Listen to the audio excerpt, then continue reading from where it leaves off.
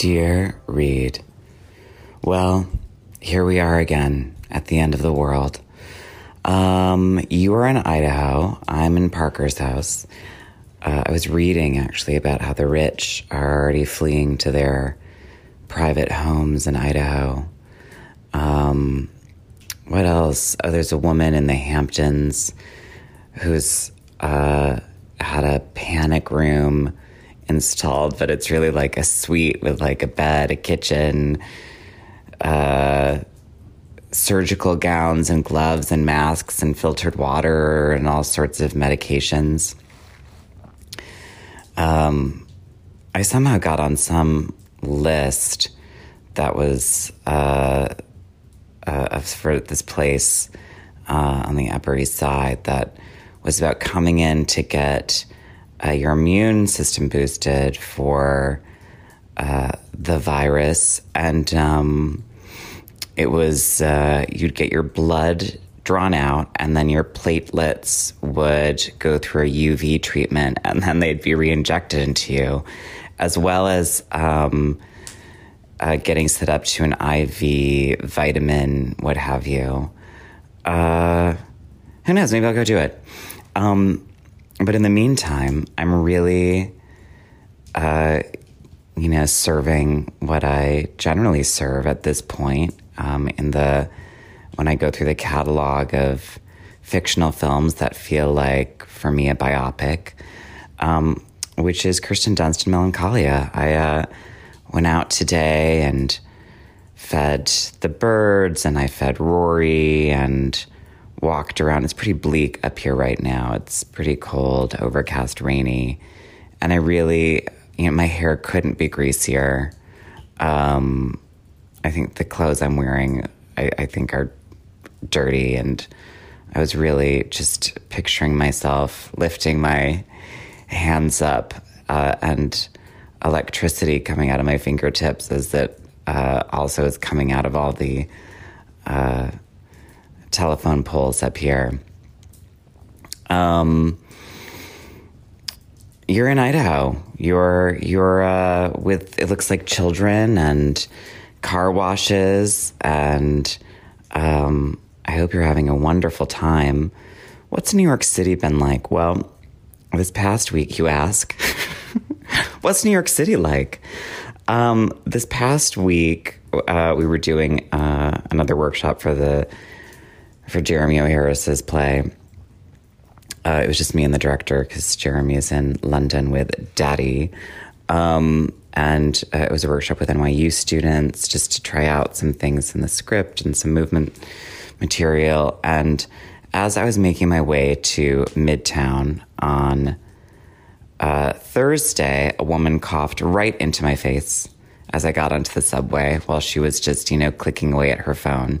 These phones, really, we were all like, it'll be the death of us. Well, people just scrolling through their news feed, completely panicked, and then just spraying out of their death holes everywhere.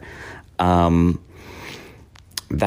was a moment on Thursday that gave me a little bit of a sweat, but it didn't compare with Friday, which was when the E train shut down on my way in. And so I got on a 7, I got out at 42nd Street, and there is that walk and that tunnel that you have to make between the 7 train and 8th Avenue. I really should have just gone above ground. But it's weird when you come out of the 7, you're like, how do I get out of here? And you'd have to go backwards to go up. And I just, I'm thinking, surprising in my hypervigilance, or maybe it makes sense because I think many people are entering into fugue states. I went into the tunnel, and that walk generally is like, a 3-minute, maybe 5 if you're feeling casual. It took over 10 minutes. We were going so slow that I looked at my phone to see when I would get out of there. Because the E train had shut down the other side, so people were coming, and people were just trapped. It was, everyone covered their mouth with their coat or a scarf, or I saw people take their hats off their heads and put that over their face. People were rubbernecking, whiplashing their heads around as they heard any cough or sneeze. A girl in front of me looked up at her boyfriend and just said, we're going to get it. We're going to die. Then fully started to hyperventilate while he tried to like help her as we took, you know, just like half steps, like your foot moved half a step and then another half a step. And people, my main panic actually in that moment was that all of a sudden there'd be some kind of just stampede mentality, like, you know, a Black Friday Walmart moment. Fortunately, that didn't happen. I was completely soaked in sweat by the time I got out of there. There was a slight rain, and I just pulled the hood off of my coat and just, you know, tried to cool down. It's a pretty manic panic. So I'll be curious what your responses are to the city when you come back. Fortunately, you live in Manhattan, so I guess you can city bike yourself around. The weather will be nice enough where you won't have to get on the subway. But for those in Brooklyn, the Bronx, and Queens, it's a very different story. It's so wild to read that some MTA queen was like, you know, the subways are fine, but try not to take them. While the head of Port Authority is, you know, has corona. And I'm curious that, you know, it's taking so long to get these test kits. I've really been like, are we not getting the test kits because Trump hates New York and the federal government is, you know, because we're so anti him, the federal government is dragging their heels on it? A. B, is it that once they start testing, it's going to be so clear that it's just thousands of people have it? C, all the above. Who knows? That's really the news on that front. At Bard, we're, you know, developing our contingency plans. I really liked reading something that Joshua Lubin Levy had posted, which is that while he was at the new school, he saw these two adjunct professors fighting because one of them was filling up her personal travel hand sanitizer with the hand sanitizer in the faculty lounge, and the other one was yelling, "There won't be enough for all of us," while another two faculty members talked for over an hour about how they would teach sewing over Zoom. So it's a real, what? I don't understand why the Democrats and the nominees aren't completely talking about this and about the importance of universal health care. And that the importance of it is that it actually takes care of everyone. The rich can feel like they don't want to pay for the health care of those who are less fortunate than them, but it will affect them too. And as we're seeing, this is it shan't be contained. I don't like contagion things, as anyone who's listened to this podcast at all knows that that's really my trigger area, is the idea of invasion into my body. I'd far prefer if this was a planet careening at the world. It's also more mystical, more beautiful, but also certainly more catastrophic. So I understand that people would probably prefer this scenario. What else is there to say? Well, there is a spot of joy on the horizon for our listeners, which is Jeremy and I did the first In the Closet, You'll Be Next, which is I went through my wardrobe and tried some things on and spoke about some of my pieces, and as well as folding clothes or pajamas. And I think our listeners you're in for a trot with it, and and that'll bring a spot of sunny effervescence in the collapse of the stock market and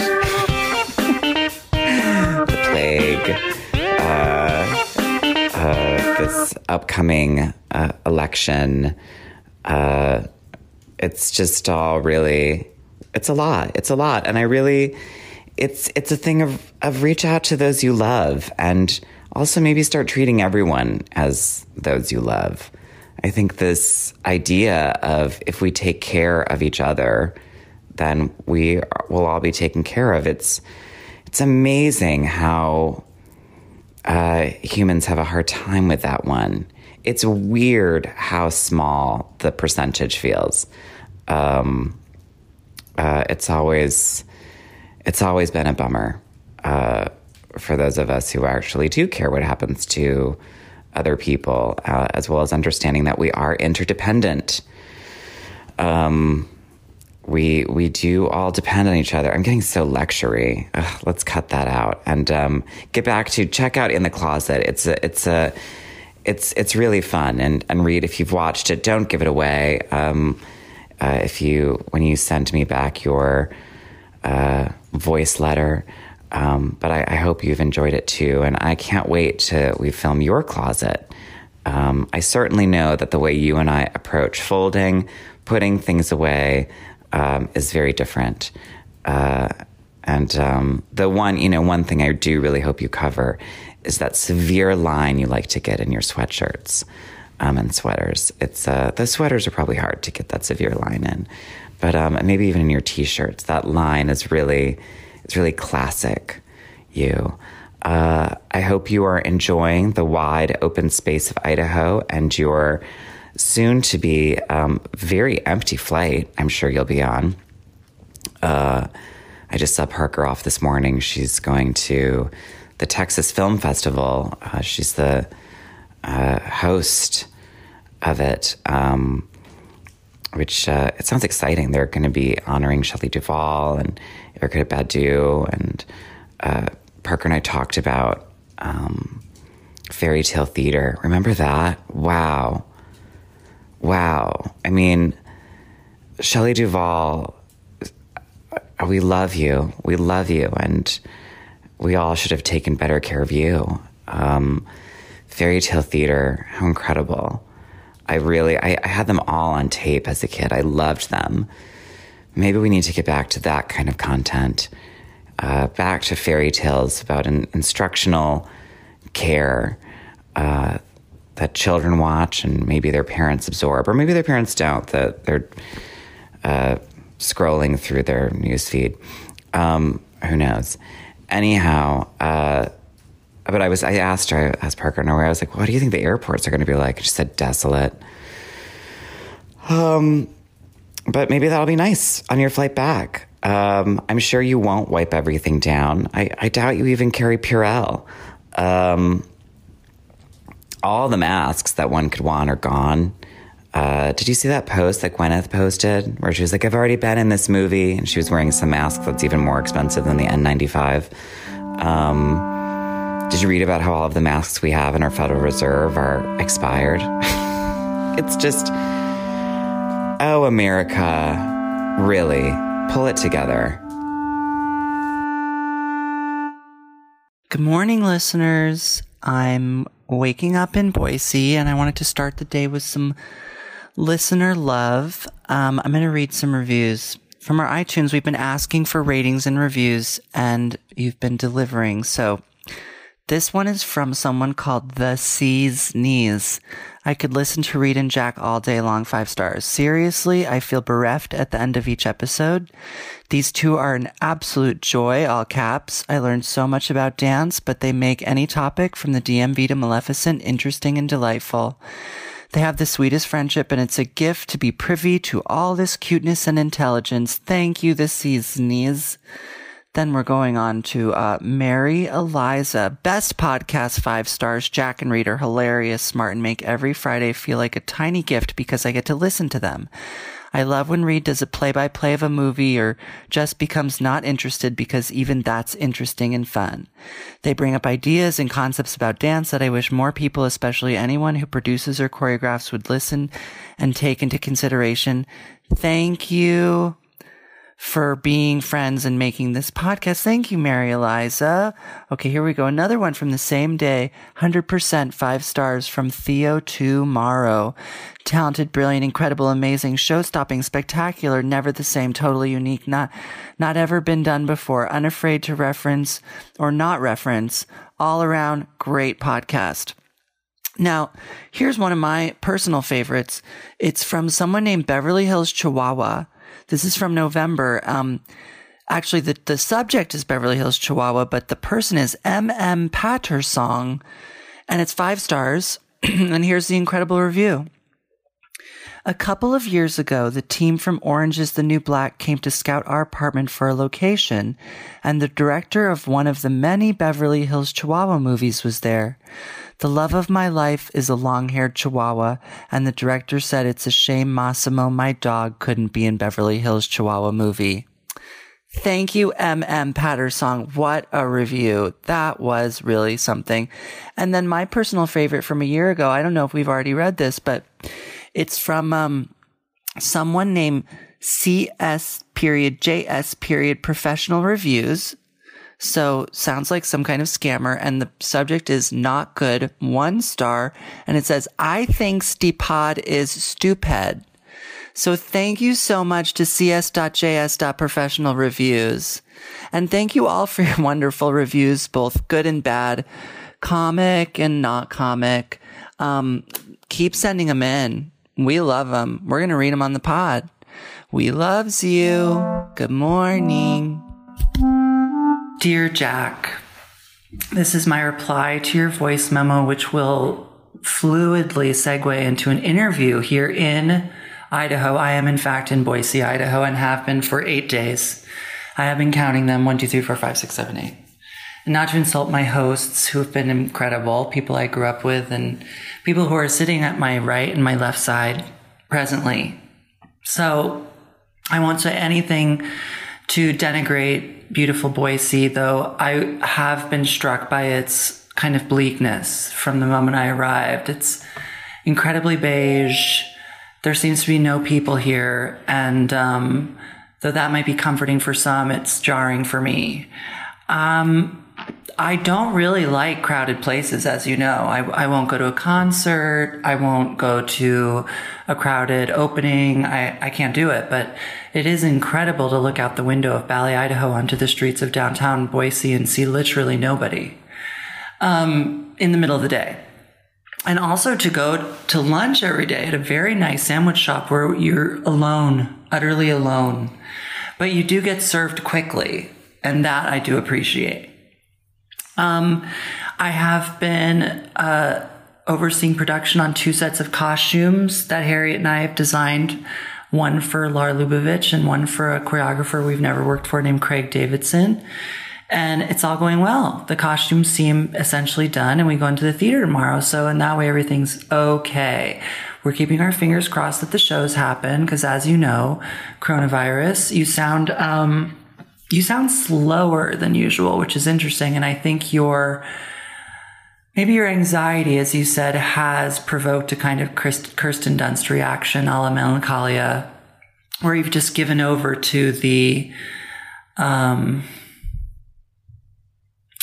what's the word I'm thinking of, Jack? I think you could help me. The inevitable doom. Thank you, Garrett. Our guest knew exactly what I was thinking. The inevitable doom. So I'm actually not worried as per usual. I don't think I'll be affected by the virus. I've already been on a flight. And you'll like this. I remember when I had a swollen gland and then developed a head cold and got a rapid strep test, which came back negative. Well, on my layover in Colorado, Denver, on my way here to Boise, I got a call from my doctor. It turns out I have strep throat. So I had to pick up antibiotics in Boise when I landed, and now I only have 3 pills left, so I'm assuming I'm better. Though my throat does get tired in the middle of the day. Garrett was so polite and just walked out of the room to cough. It's because we're in Boise and people are nice.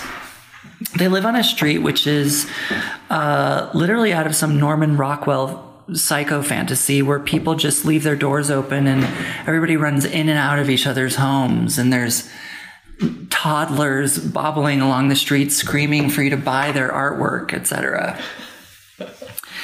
Anyways, I do feel like I'm building on some parenting skills that I don't have by being here and bearing witness to extreme negotiation with genius 7-year-olds, which is a horrifying thing to witness. There's also an infant, which is the best part of it because he can't do or say anything. And then there's a 4-year-old who's just a regular delight. Although he did hide in the laundry room today and push over the ironing board, etc., because he did not want to go to school because he wanted to sell more artwork. He did, in fact, not go to school. And Courtney and I will have to have a discussion about that later. At any rate, Jack, I love fairy tale theater. I'm glad Parker is honoring Shelley Duvall this week. I hope any of the Texas Film Festival actually happens. I can't imagine that it will, as the entire world seems to be shutting down as we speak. I do hope I can get on a plane back home in a week's time. But if I don't, I know I'll be cared for here in Boise, fed, bathed, and in a bed. Is it, I already say that? Bed? Fed. I said fed. Fed, bed, showers. At any rate, I loved In the Closet with you. I don't know that I will be able to produce such high quality content when my closet gets looked through, but I do have a phenomenal sock and underwear drawer. At any rate, that's enough for now in response to your voice memo, and I'm going to do a quick introduction of our guests, and we'll do an interview that won't last too long because it is, in fact, late at night.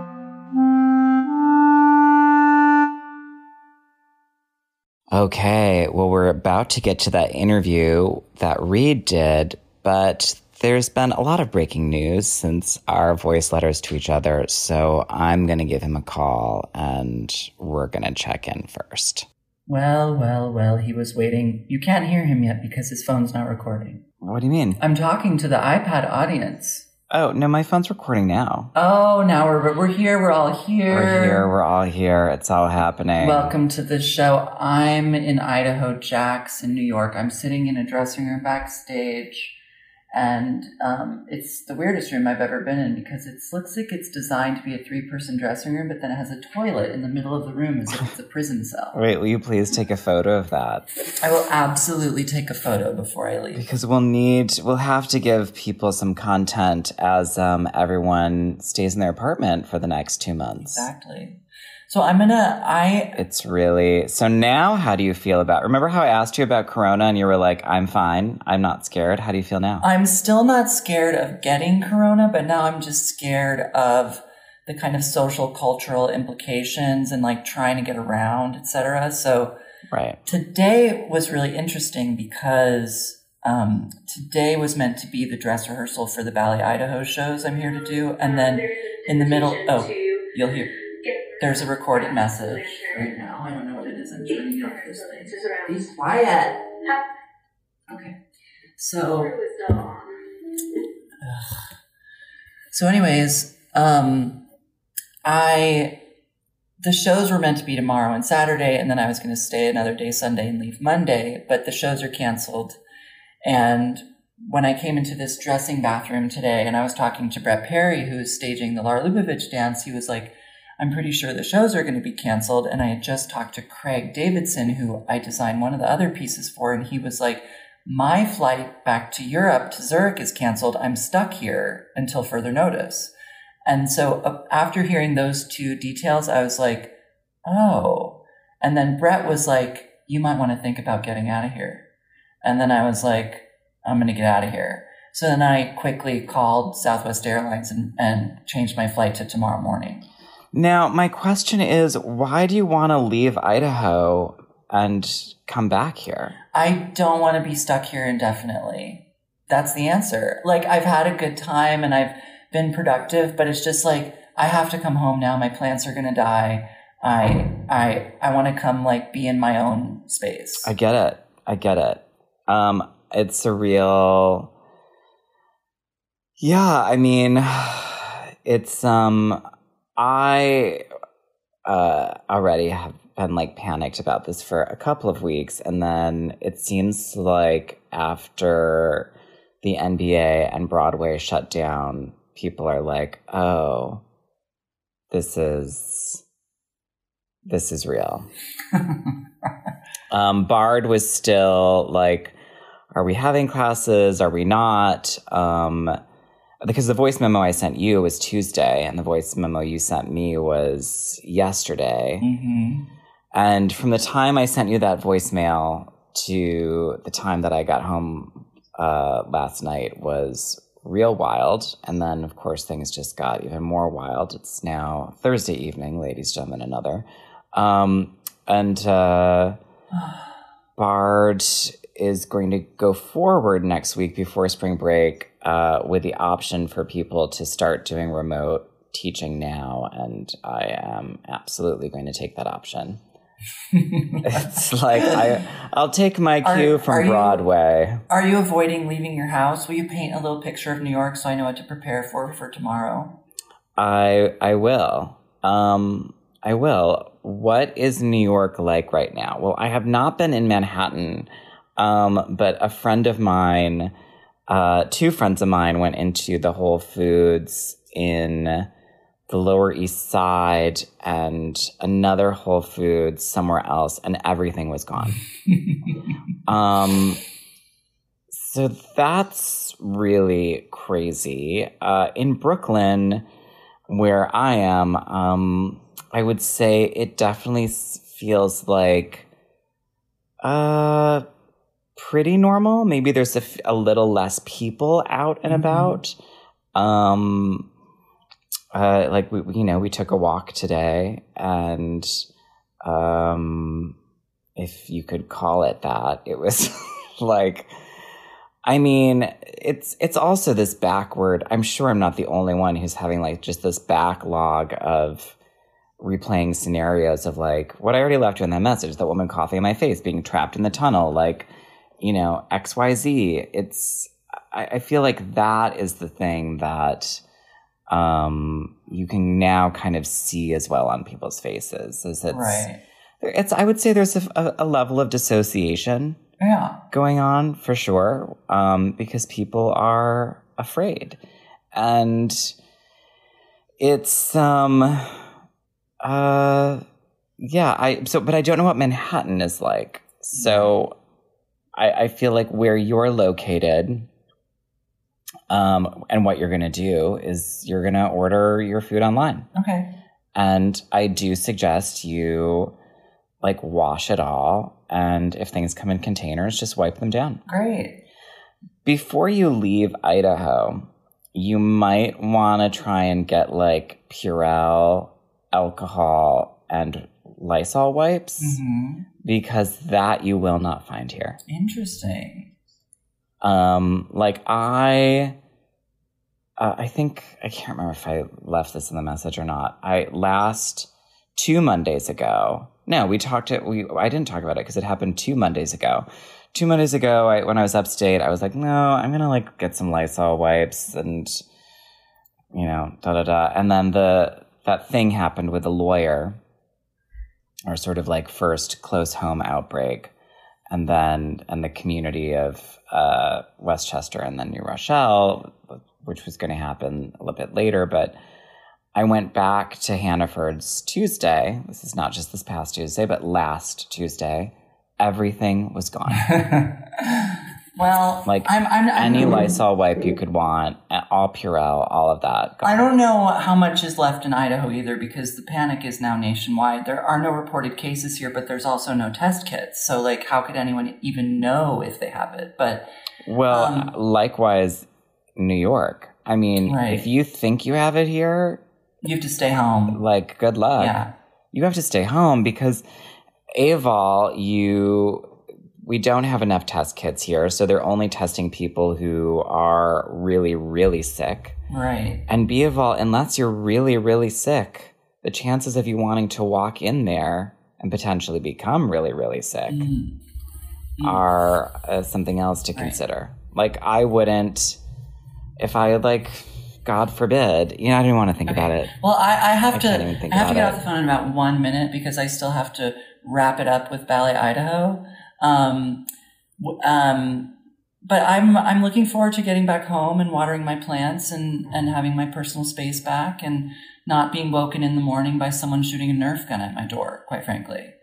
Well, you will have that. And I do think there is a kind of, there is the way that New York City always secedes from the rest of the country. And in that way, the sort of social dissolution that I think we are watching, that's always been present. We have not been a society.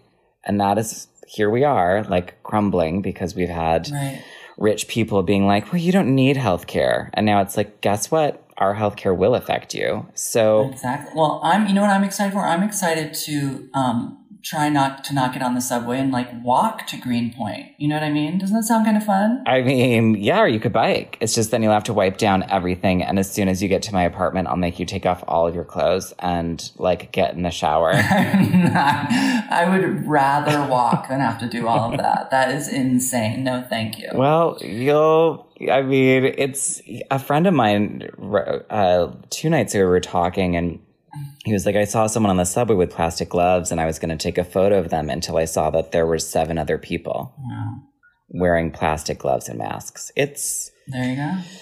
It's a real like shock that it took us so long to be like, it's an emergency. It's like, did you see the rest of the world? Anyhow. Well, this is unprecedented in our lifetime and it's happening and we love you and we hope you're all staying healthy and not getting corona. And ladies, gentlemen, and other, we loves you so much, and we are going to continue to come up with content for you to keep us all sane. Our listener friend Simon in Norway sent me some alarming texts, and it's all going to be okay. Everyone young, we're going to try to live. He sent you alarming texts of like what?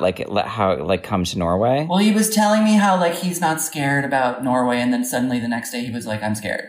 Because the whole opera house shut down and blah, blah, blah, blah, blah. Right. Well, I really, my God, it's like people in Sweden are getting like paid to stay home. They're still getting their check. Oh, we'll never have that. We'll never. But it's like, watch Sweden's cases be like far less than here. Also, like Sweden is like what? The population of a few of our states. Connecticut. Right. Yeah. Anyhow, okay. Travel safe Jack, tomorrow. I love you. Well, I hope I stay alive. You won't see me tomorrow probably, but travel safe. I don't. My plane lands at 8. Right. Okay. Travel safe. Well, thank you for calling, and I'll see you soon. Wash your face and wash your hands and wash your face. I'm not kidding because it like gets around your nose and your mouth and stuff. Okay, I'm going to use Clorox wipes on my face. I'm going to be hardcore. Here's the thing. They like. Oh my God, Jack. Well, I'll text you all this. Just wash your hands and wash your face. Love you. Bye. Okay. Bye. Today I'm talking with old friends whom I met in summer of 1999. Garrett Anderson and Courtney Wright, who then became Anderson because they did in fact get married several years later. We all met in Seattle in ballet school at PMB. We were PDs, and we suffered through that miserable time together, though at times it was fun, especially when Courtney was there, but she abandoned us for San Francisco Ballet very early. I had to have a sip of my tea. At any rate, I'm somehow going to bring them in now. Segue. Say hello, Garrett. Hello. Say hello, Courtney. Hi. Hi. I want you to come a little closer. Oh. She's Courtney, a baby. She has a full 9-week-old baby. 10 weeks. 10 weeks. 10 today. weeks old, suckling her breast. So, would you like to say anything more about how we met, or do you want to move forward from there? I could say a lot. Say something. So, we used to call you our Mr. Martha Stewart. Okay. That was before Martha Stewart got in trouble Okay. with the law. Yeah. And you were just getting into cooking, is that true? I don't know. I think like because it was I think you just cooked more than the rest of us. It was also the first time I was living totally on my own. Yeah. And We were all, 18? Yeah, 18, 19. Remember you teaching So none of us us knew very how to basic cook. things about cooking pasta. Yeah, I definitely had more domestic skills than the rest. But where I had domestic skills, you guys made up for it in having dancing skills, which I did not.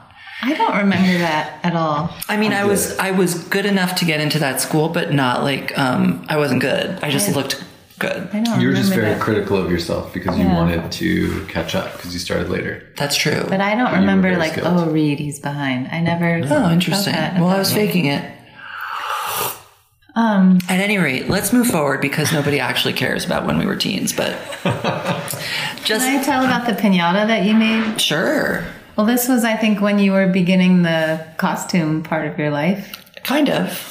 And I loved Halloween and you loved Halloween. And so that was fun together. And then when I moved away to San Francisco, you made a tissue paper rose piñata for me. Beautiful. I remember beautiful. I dipped the tips of all those petals in pink hued food coloring so that there'd be an ombre effect.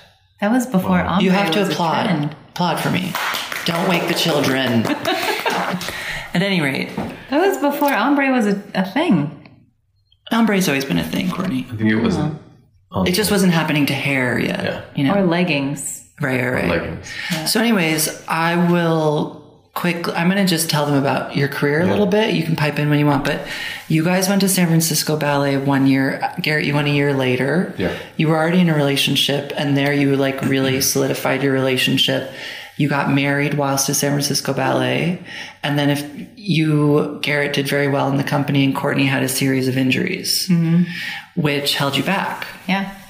And so then at a certain point, you made the choice to join the Royal Ballet of Flanders so that your opportunities could be better. That's right. And Garrett's were worse. That was the plan. That was the plan. Well- that was the beginning of #MeToo. Well, we also knew that it was a very comfortable life in San Francisco, and we felt like we had been there. You'd been there 8 years, right, Courtney? Mm-hmm.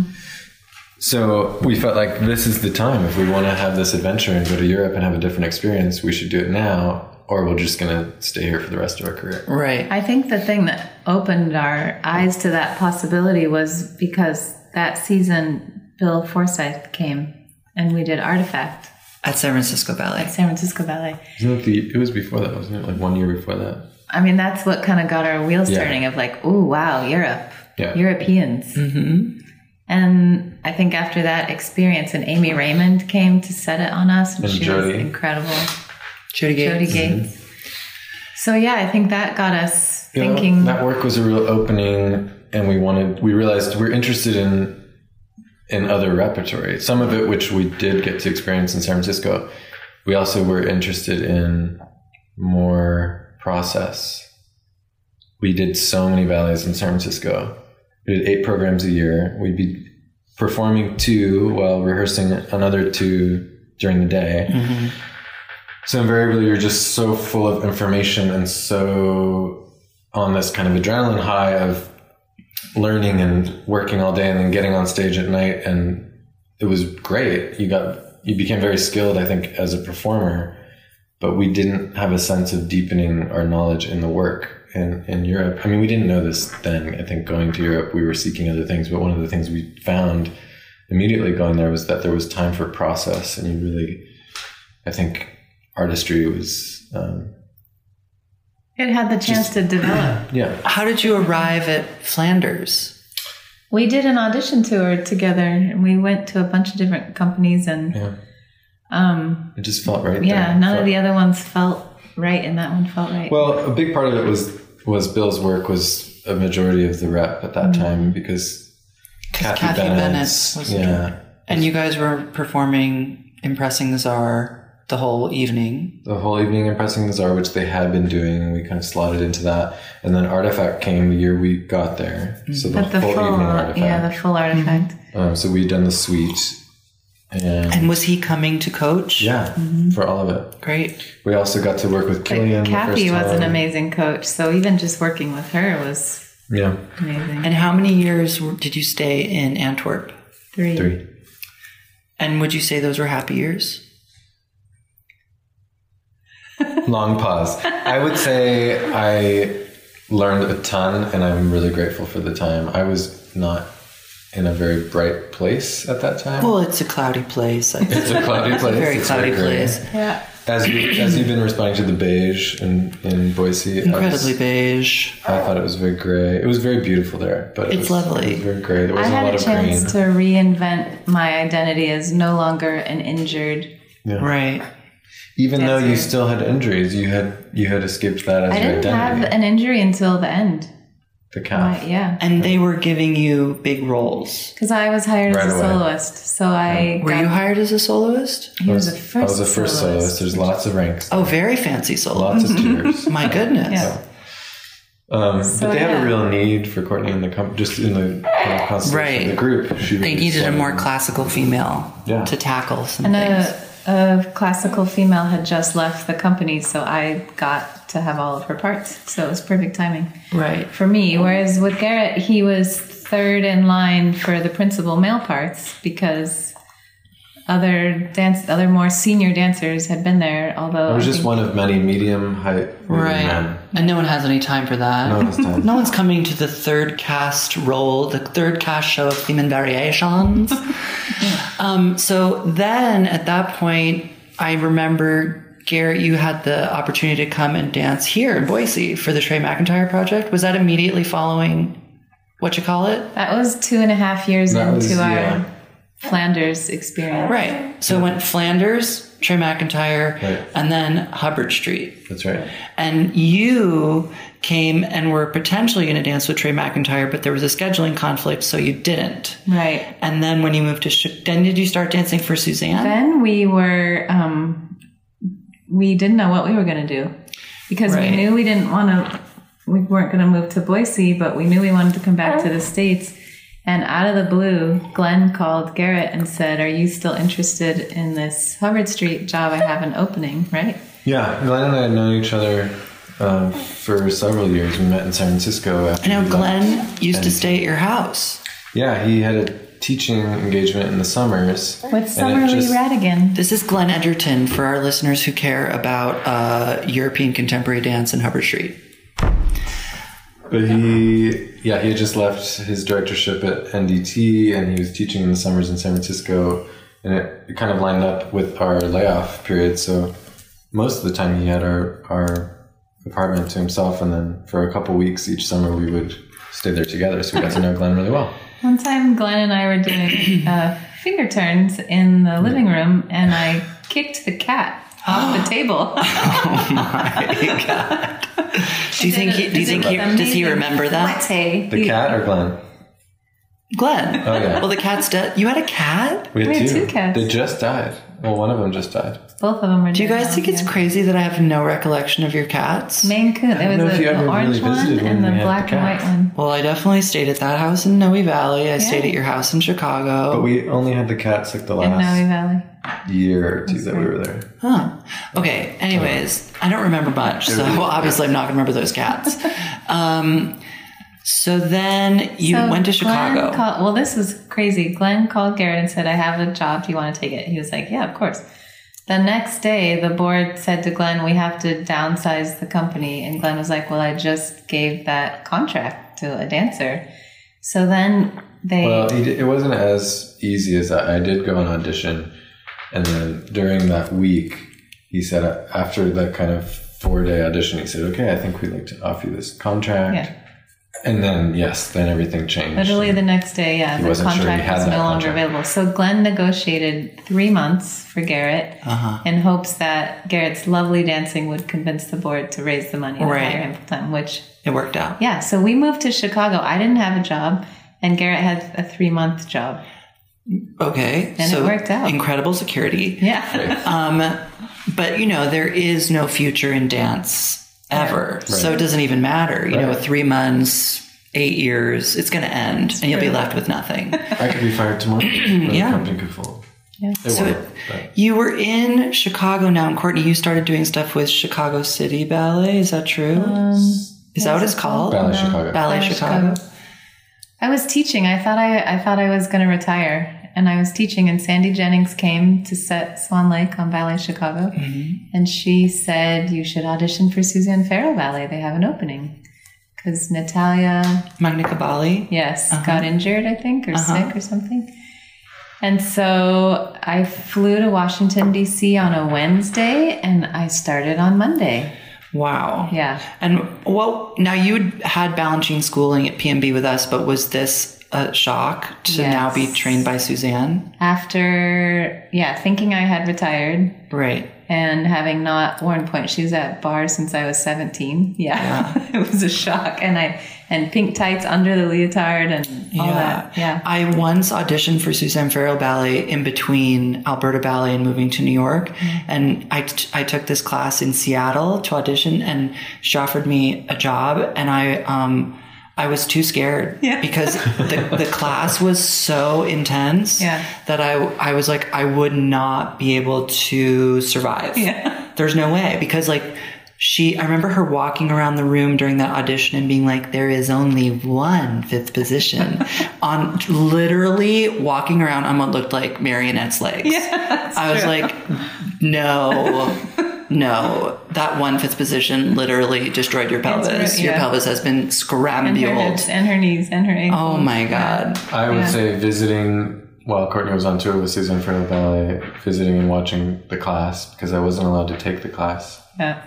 Remember you asked, and I was like, there are no guests in class. And then I saw why. It was a very, very specific class. Intense. And the dancers, I felt, the dancers were there because they thrived on that kind of They believe it. You have to believe it, or there's no way. Yeah. Because some of the combinations I remember from that audition class, I was like, there's no way I can learn this. Yeah. I imagine maybe after many weeks of it, but I was very lucky I got into Shen Wei, because that was like my contingency, was going to Suzanne Farrell Ballet. Wow, that's so different. And what was amazing was that my very first summer at Shen Wei, we had a residency at the Kennedy Center at the same time as Suzanne Farrell Ballet. So we were in the building together. Truly, I was like, hi. What was her name? Michael Ann Milliken? The company manager. She's at PMB now. Yeah. She always like remembers me. No. Like, it's weird because Suzanne really holds grudges for people who don't go. Like, I remember once Noe telling me, because Noe dropped me off at that audition in Seattle because I was staying with her. Yeah. And she went up to Suzanne and she was like, I don't know if you remember me, but I auditioned for your summer program many years ago. And she was like, I remember you.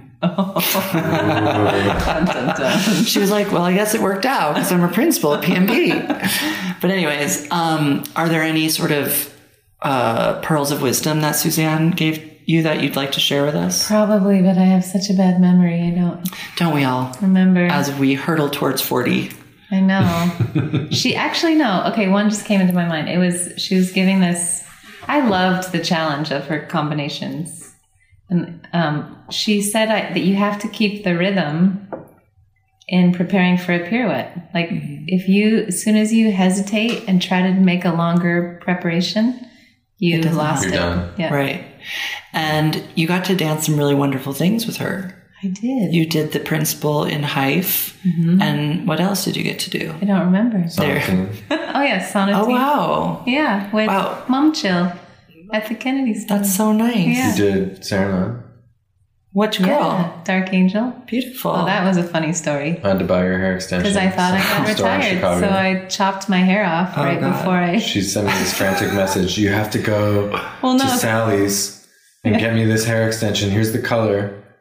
And were you coming back, or I had to mail it to you? I don't remember. But I don't know why I had to buy it.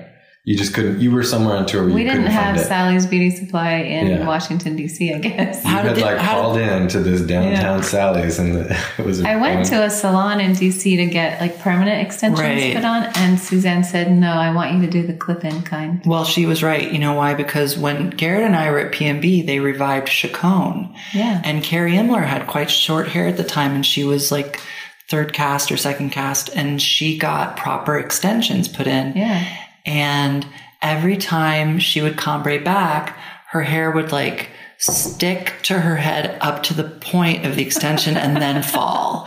So it was like there was this break and it looked so bizarre. I'm sure that's how mine looked too, though. Well, they had the extensions taken out and they just gave her a fall to wear, which looked fine. Yeah. So I think just clipping in is easier. And did it look okay? I don't know. At least you have time in Dark Angel to kind of zhuzh it, you know? A little bit. But I just remember like going in the quick change curtain area backstage and like flat ironing and clipping and spraying, and it was insane. That's a lot to do before you come out and PK Arabesque promenade. Yeah. So at any rate, you got to do this wonderful thing. You were learning how to do contemporary dance at Hubbard Street. Yeah. And how was that physical adjustment for you? Was it jarring? It was less jarring physically than it was, I wouldn't say jarring, but it was definitely an education just in terms of like how I was approaching the work. Right. Cerebrally, physically too. I mean, it was I just felt like I was starting again. And there were ways that later on, once I had kind of built some competency, later on the technique kind of clicked. So the things that I had built for many, many years as a classical dancer started to become useful in a very different way than I expected. And I felt like I actually understood my technique in ballet class better, which surprised me. I just thought that would sort of fall away. Right. But I think learning my body in a more holistic sense and just learning movement. I'm sure you had a similar experience with your pathway. Yeah, I had to like really dismantle myself and put myself back together. And then I could look at my classical training and understand it a lot better than I previously had, because I didn't know how. I wasn't able to look at it from outside my physical self. And then once I had like a different way of approaching my skeleton and momentum, etc., then I could be like, oh, ballet is different than I thought it needed to be. Yeah. I think it's partly that, and giving myself permission to do things differently.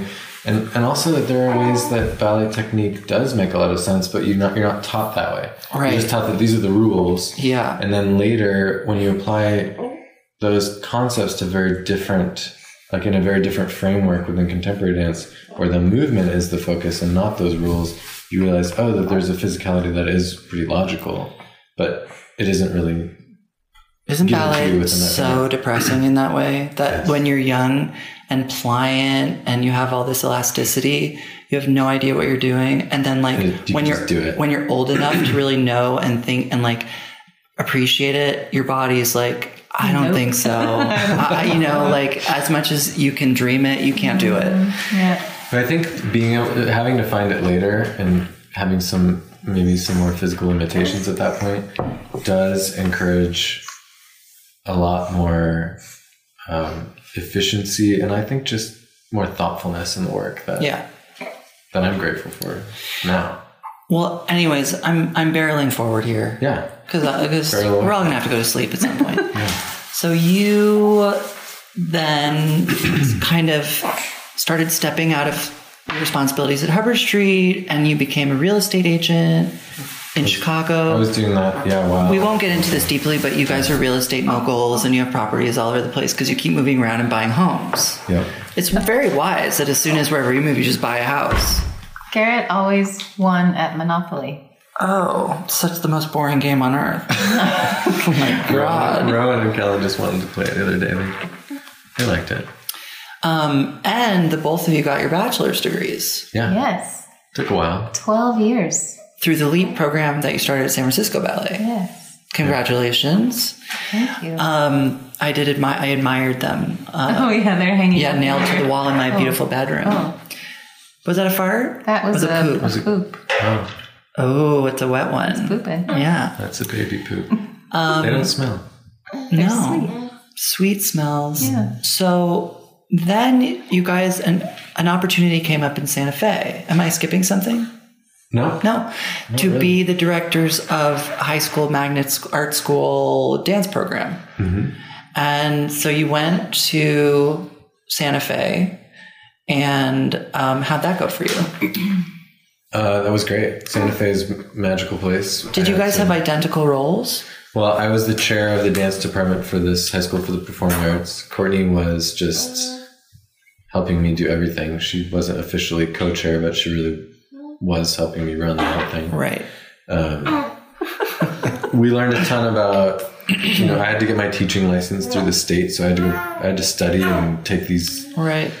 horrific tests. And Courtney, you already had your certification through NDI, right? National Dance Institute. But he's talking about like state. I know. I'm just okay. adding. Yes. And that was relevant Yes. because she knew a lot about teaching that I didn't. And Right. come to find out, the school we went to was an affiliated. NDI school. Right. And the NDI, National Dance Institute, is a program that was started by Jacques D'Amboise at the New York City Public Schools, which is a phenomenal program for teaching children to dance through a more kind of pedestrian and jazz vernacular. And if you ever get a chance and you're in New York or wherever there's a NDI show, you should definitely go because they're very moving because they allow children to have like a very rewarding and positive experience through dancing together and dancing well together, which is something you don't often see with young kids. It's an amazing program. Yeah. And our school wasn't an NDI school, but it was affiliated with another organization that was kind of the sister organization. And Courtney, what? I have to edit all this out. No. What did Quinn eat? Just breast milk. She's on a strict diet. Quinn was constipated for several days when I arrived, and is now That's over now. very regular, loudly regular. Loudly regular. Okay, so you were in Santa Fe for 1 year, is that correct? 2 years. Wow, that's a long time. Yeah. And at what point, how did this job you have now come to be? Did you just start applying to things? No. I thought we would stay in Santa Fe for quite a while. I thought, okay, this is the beginning of a new chapter. I'm learning a lot. We hadn't even finished unpacking yet.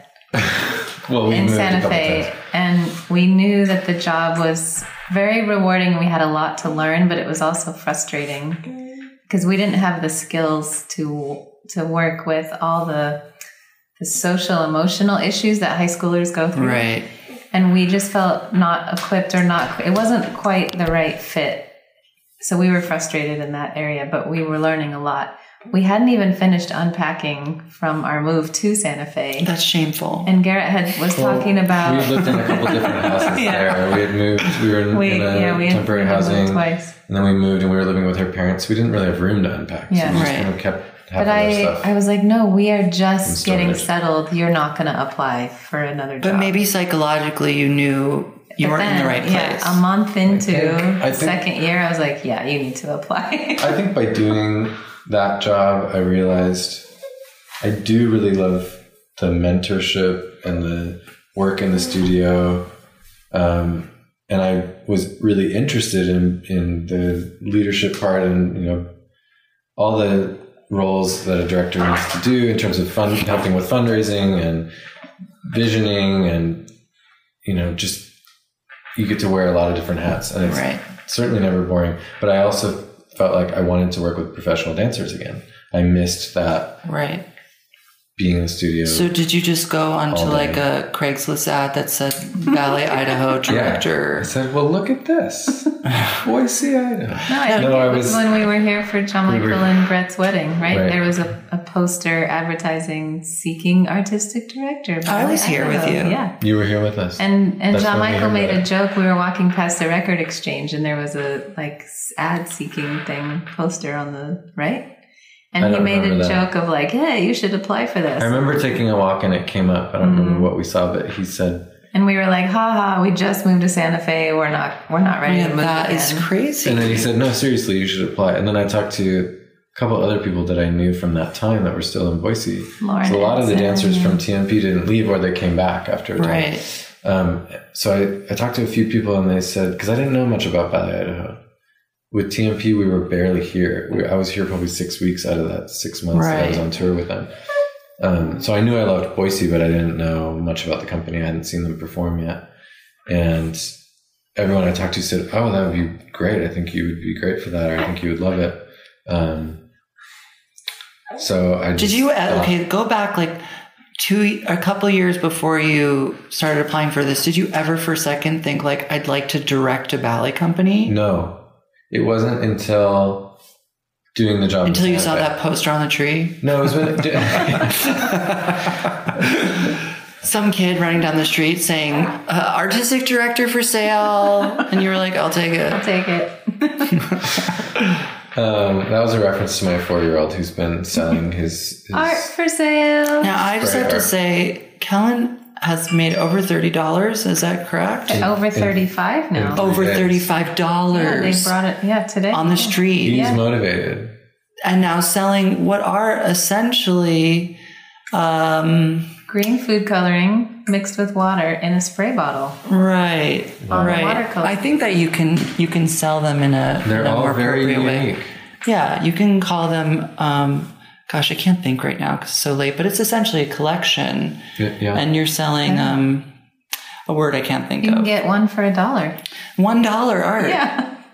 That has to become more valuable. I mean, now that our economy is going to pretty be good obliterated, perhaps not for a while, but anyways. No, Garrett, because we've known each other since we were 17. He's never talked about being a director. He was going to be an architect or a psychologist.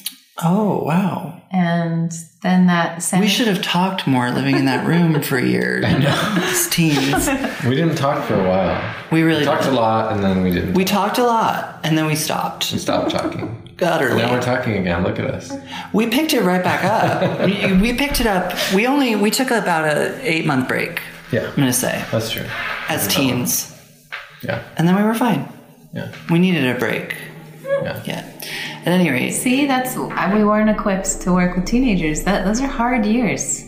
We as teens were not equipped to work with teenagers, and that's true. Yeah. That's absolutely true. We as adults in Santa Fe. We were probably more equipped as teens than we were as adults. Because now I'm like, I can't remember what that was like. But to answer your question, as a dancer, I didn't ever have aspirations of directing. I know dancers that have talked about it their whole career. Like, one day I want to direct. I want to, shape my career in order to make that a possibility. I never thought that I would do that. I kind of yearned to leave the dance world and have very different experiences because I felt like there's all these things I'm interested in. Right. There's a whole wide world out there. And we did leave the dance world for a year. That last year we were living in Chicago. Yeah, I felt like I was doing freelance work, teaching a little bit, but mostly we weren't in the dance world. Were you in Chicago when the first boy came? Yes, first and two. Second. Yeah. Right. Kellen had his first birthday in Chicago, and then we moved the next week. Wow. He had his second birthday in Santa Fe and his third birthday in Boise. That's good. I think it'll make him very comfortable with change. Yeah. Change. He's very pliable. Yeah. So in my experience watching you this week be the director of Ballet Idaho, it's remarkable some of the things that you have to do. Yeah. For me, as a person who's not very comfortable with conflict, I find a lot of these things somewhat humiliating or stressful, and you do them gracefully. I have to say, I'm very impressed because I find it horrifying. But I agree. I think ever since we left San Francisco Ballet, I had watched him kind of grapple with finding his identity every time we moved. And coming here to this job, I feel like it's the fit that he's been looking for. Right. There's so many things that you have to deal with on a daily basis. But I feel like Ballet Idaho is a really interesting size company because you have an enormous amount of control right away in terms of shaping the identity of the company, which is not always the case for someone who takes over a bigger company where there's a longer transition period where they have to kind of take into account what's been given to them for a longer period of time. Yeah. But you've been given this opportunity to make really creative choices really quickly. And what has been your approach with Ballet Idaho? And why don't you give our listeners a sense of the size of Ballet Idaho in comparison to other companies? Well, Ballet Idaho has 20 company members and 3 apprentices. So we're just big enough to pull off a full-length story ballet, barely. If no one gets injured. Yeah, or sick. And this is really remarkable. Talk about the viewership that's available to you in Boise and consequently how many performances you put on of each thing. Well, Boise's still a small city, but it's growing really quickly. We do 5 programs a year. So we have the Nutcracker and a story ballet and 3 repertory programs. It's a lot. Yeah. And it's a stretch to do as many performances. I think this year we have 23 performances.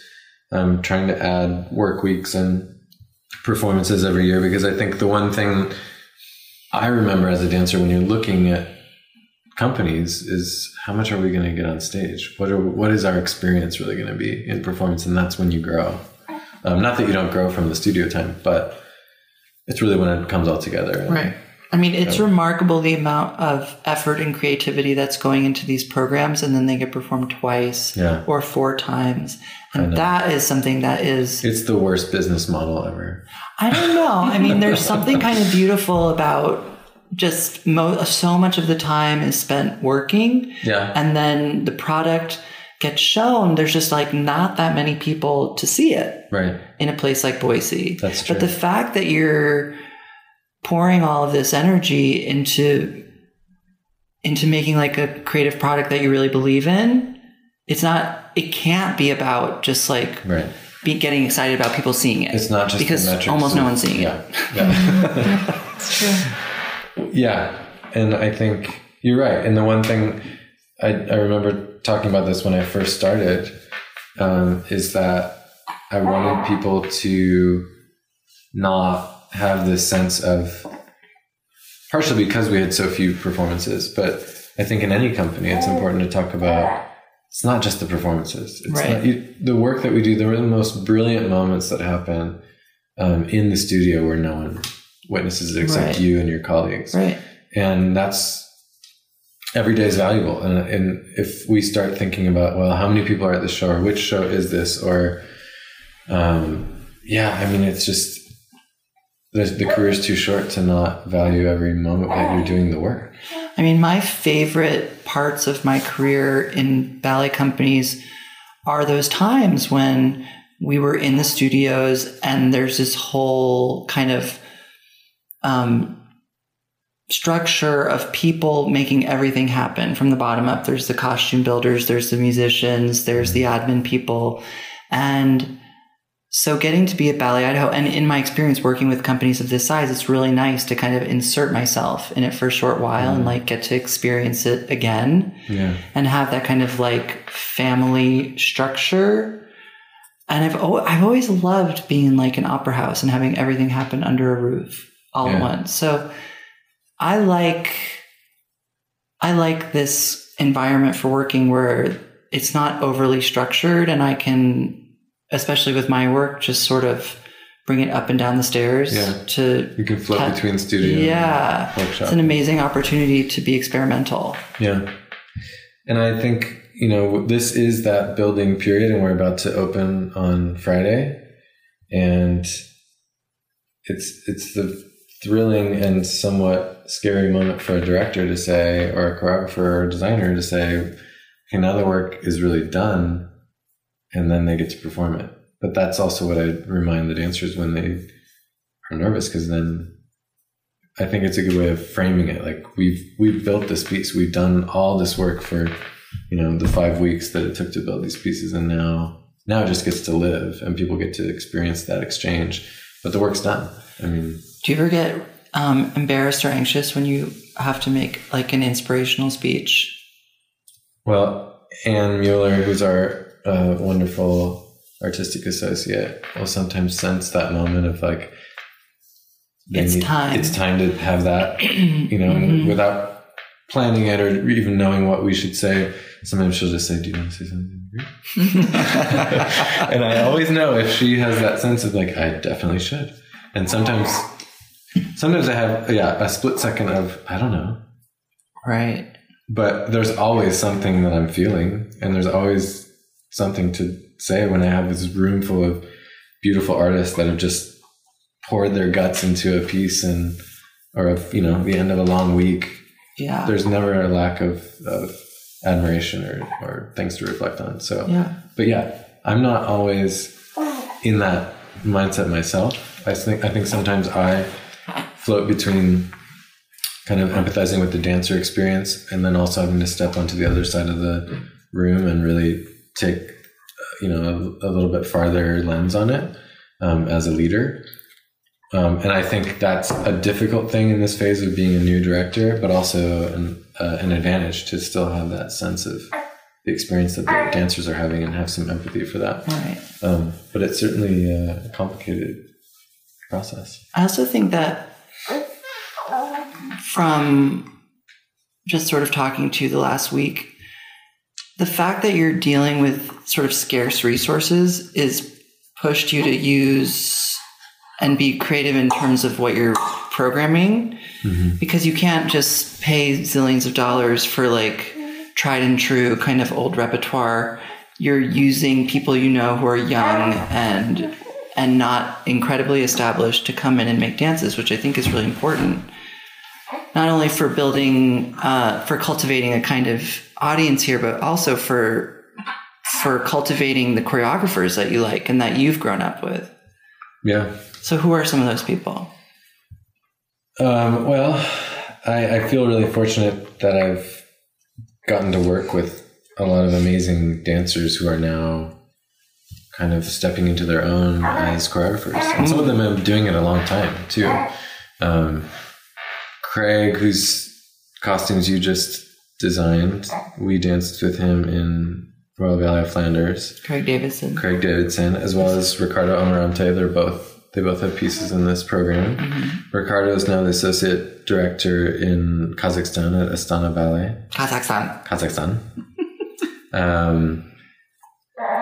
And then Penny Saunders, who I worked with at Harvard Street for many years, dear friend.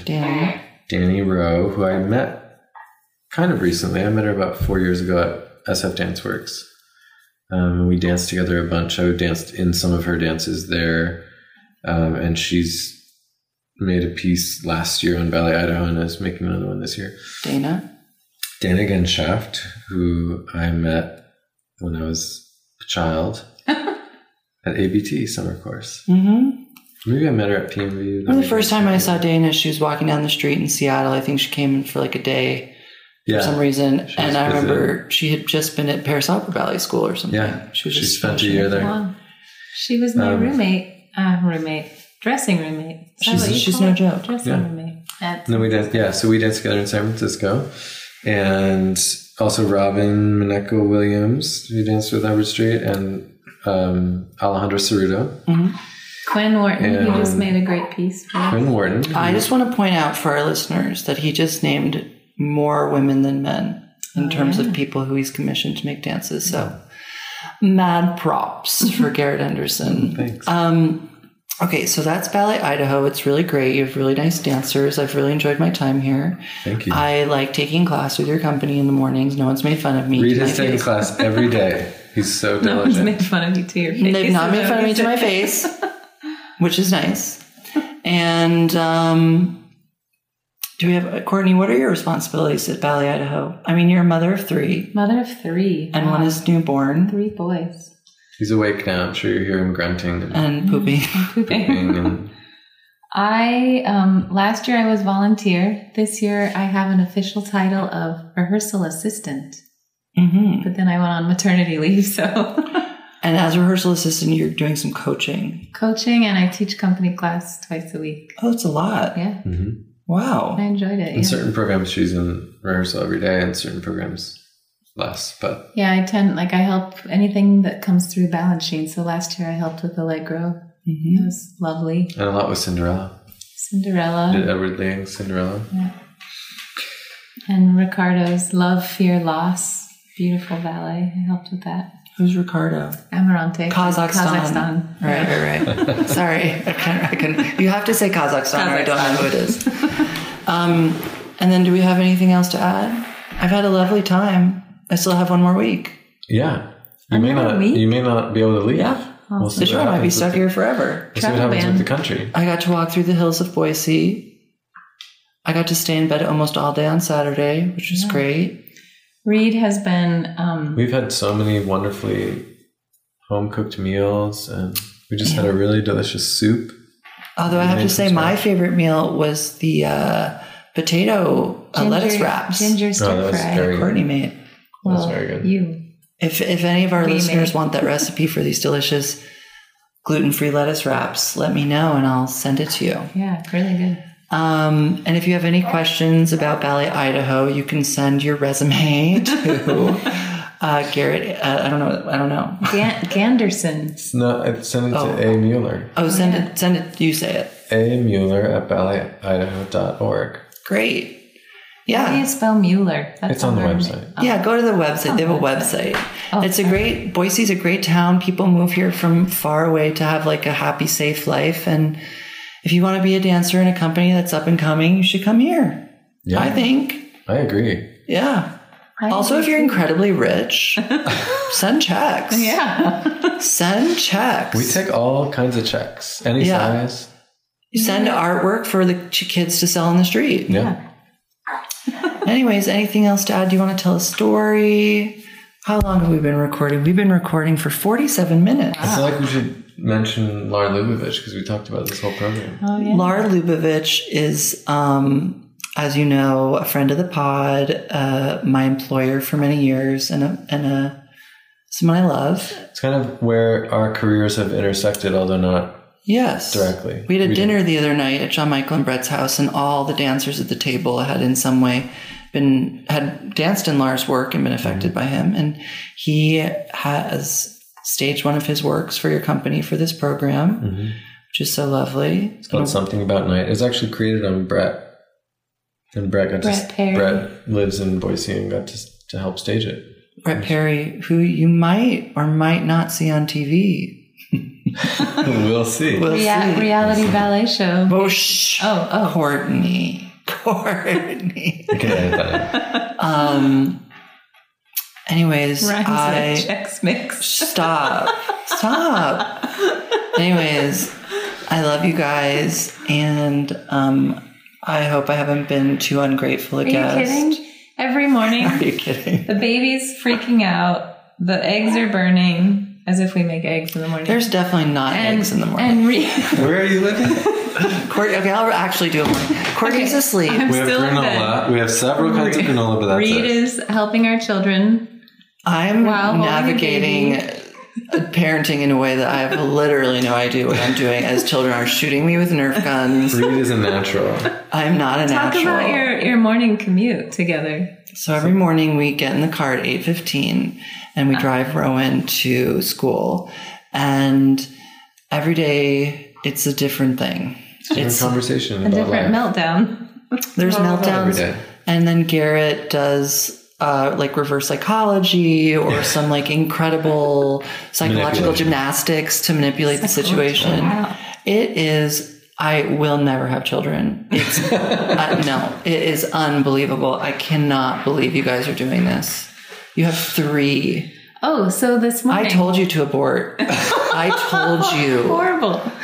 Look And how now you sweet. have I this. remember when we Look how told Reed sweet. that we were pregnant with our third, and he how said, "Oh my God, that's great. Why?" I didn't. I literally Why are said, you I doing did that? not say, oh my God, that's great. I Yeah, said, you did. are you serious? See, I inserted that so that I feel good about it. Look how He's beautiful looking he right at is. you. You have tremendous children. I'm not saying it's, I'm And- not, it And Reed, is, you're great with them. Anytime I'm doing a diaper change and he's freaking out, Reed will come hold his arms still and he calms down. yeah. Reed will come lash him down to the table. No, I've had really nice moments with the kids, but I do feel shut down when they act out in ways I don't and understand. they become emotionally intense. Oh yeah, so this morning, No normally warning.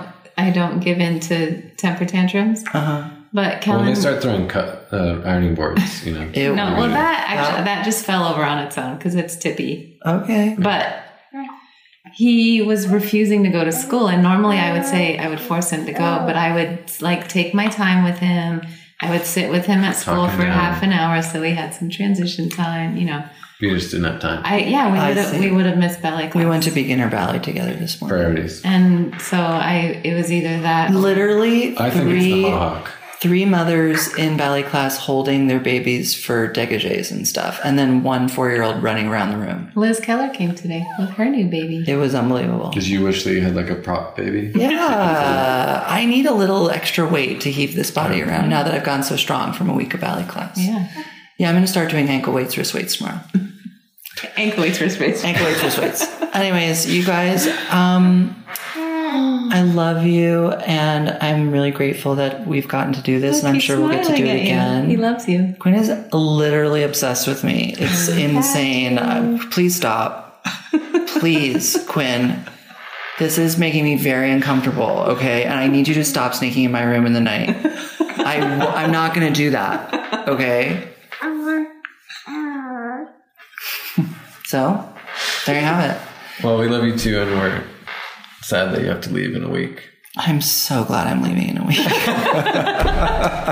This morning it was pretty chaotic, and he just stayed so calm. And I looked at him and I was like, "You hate this, don't you?" He's like, "No, it's fine. It's fine. I don't hate it." And I've been very grateful that I've been able to keep my hands busy in the costume shop, and I think the costumes look beautiful. The costumes are gorgeous. I can't wait to see them on stage with lights. Tomorrow's the big day. We're going on stage. Yeah. And hopefully the shows won't get canceled. Anyways, listeners, send your good karma that we get to perform on Friday, Saturday, and we loves you. You can say it. We loves you.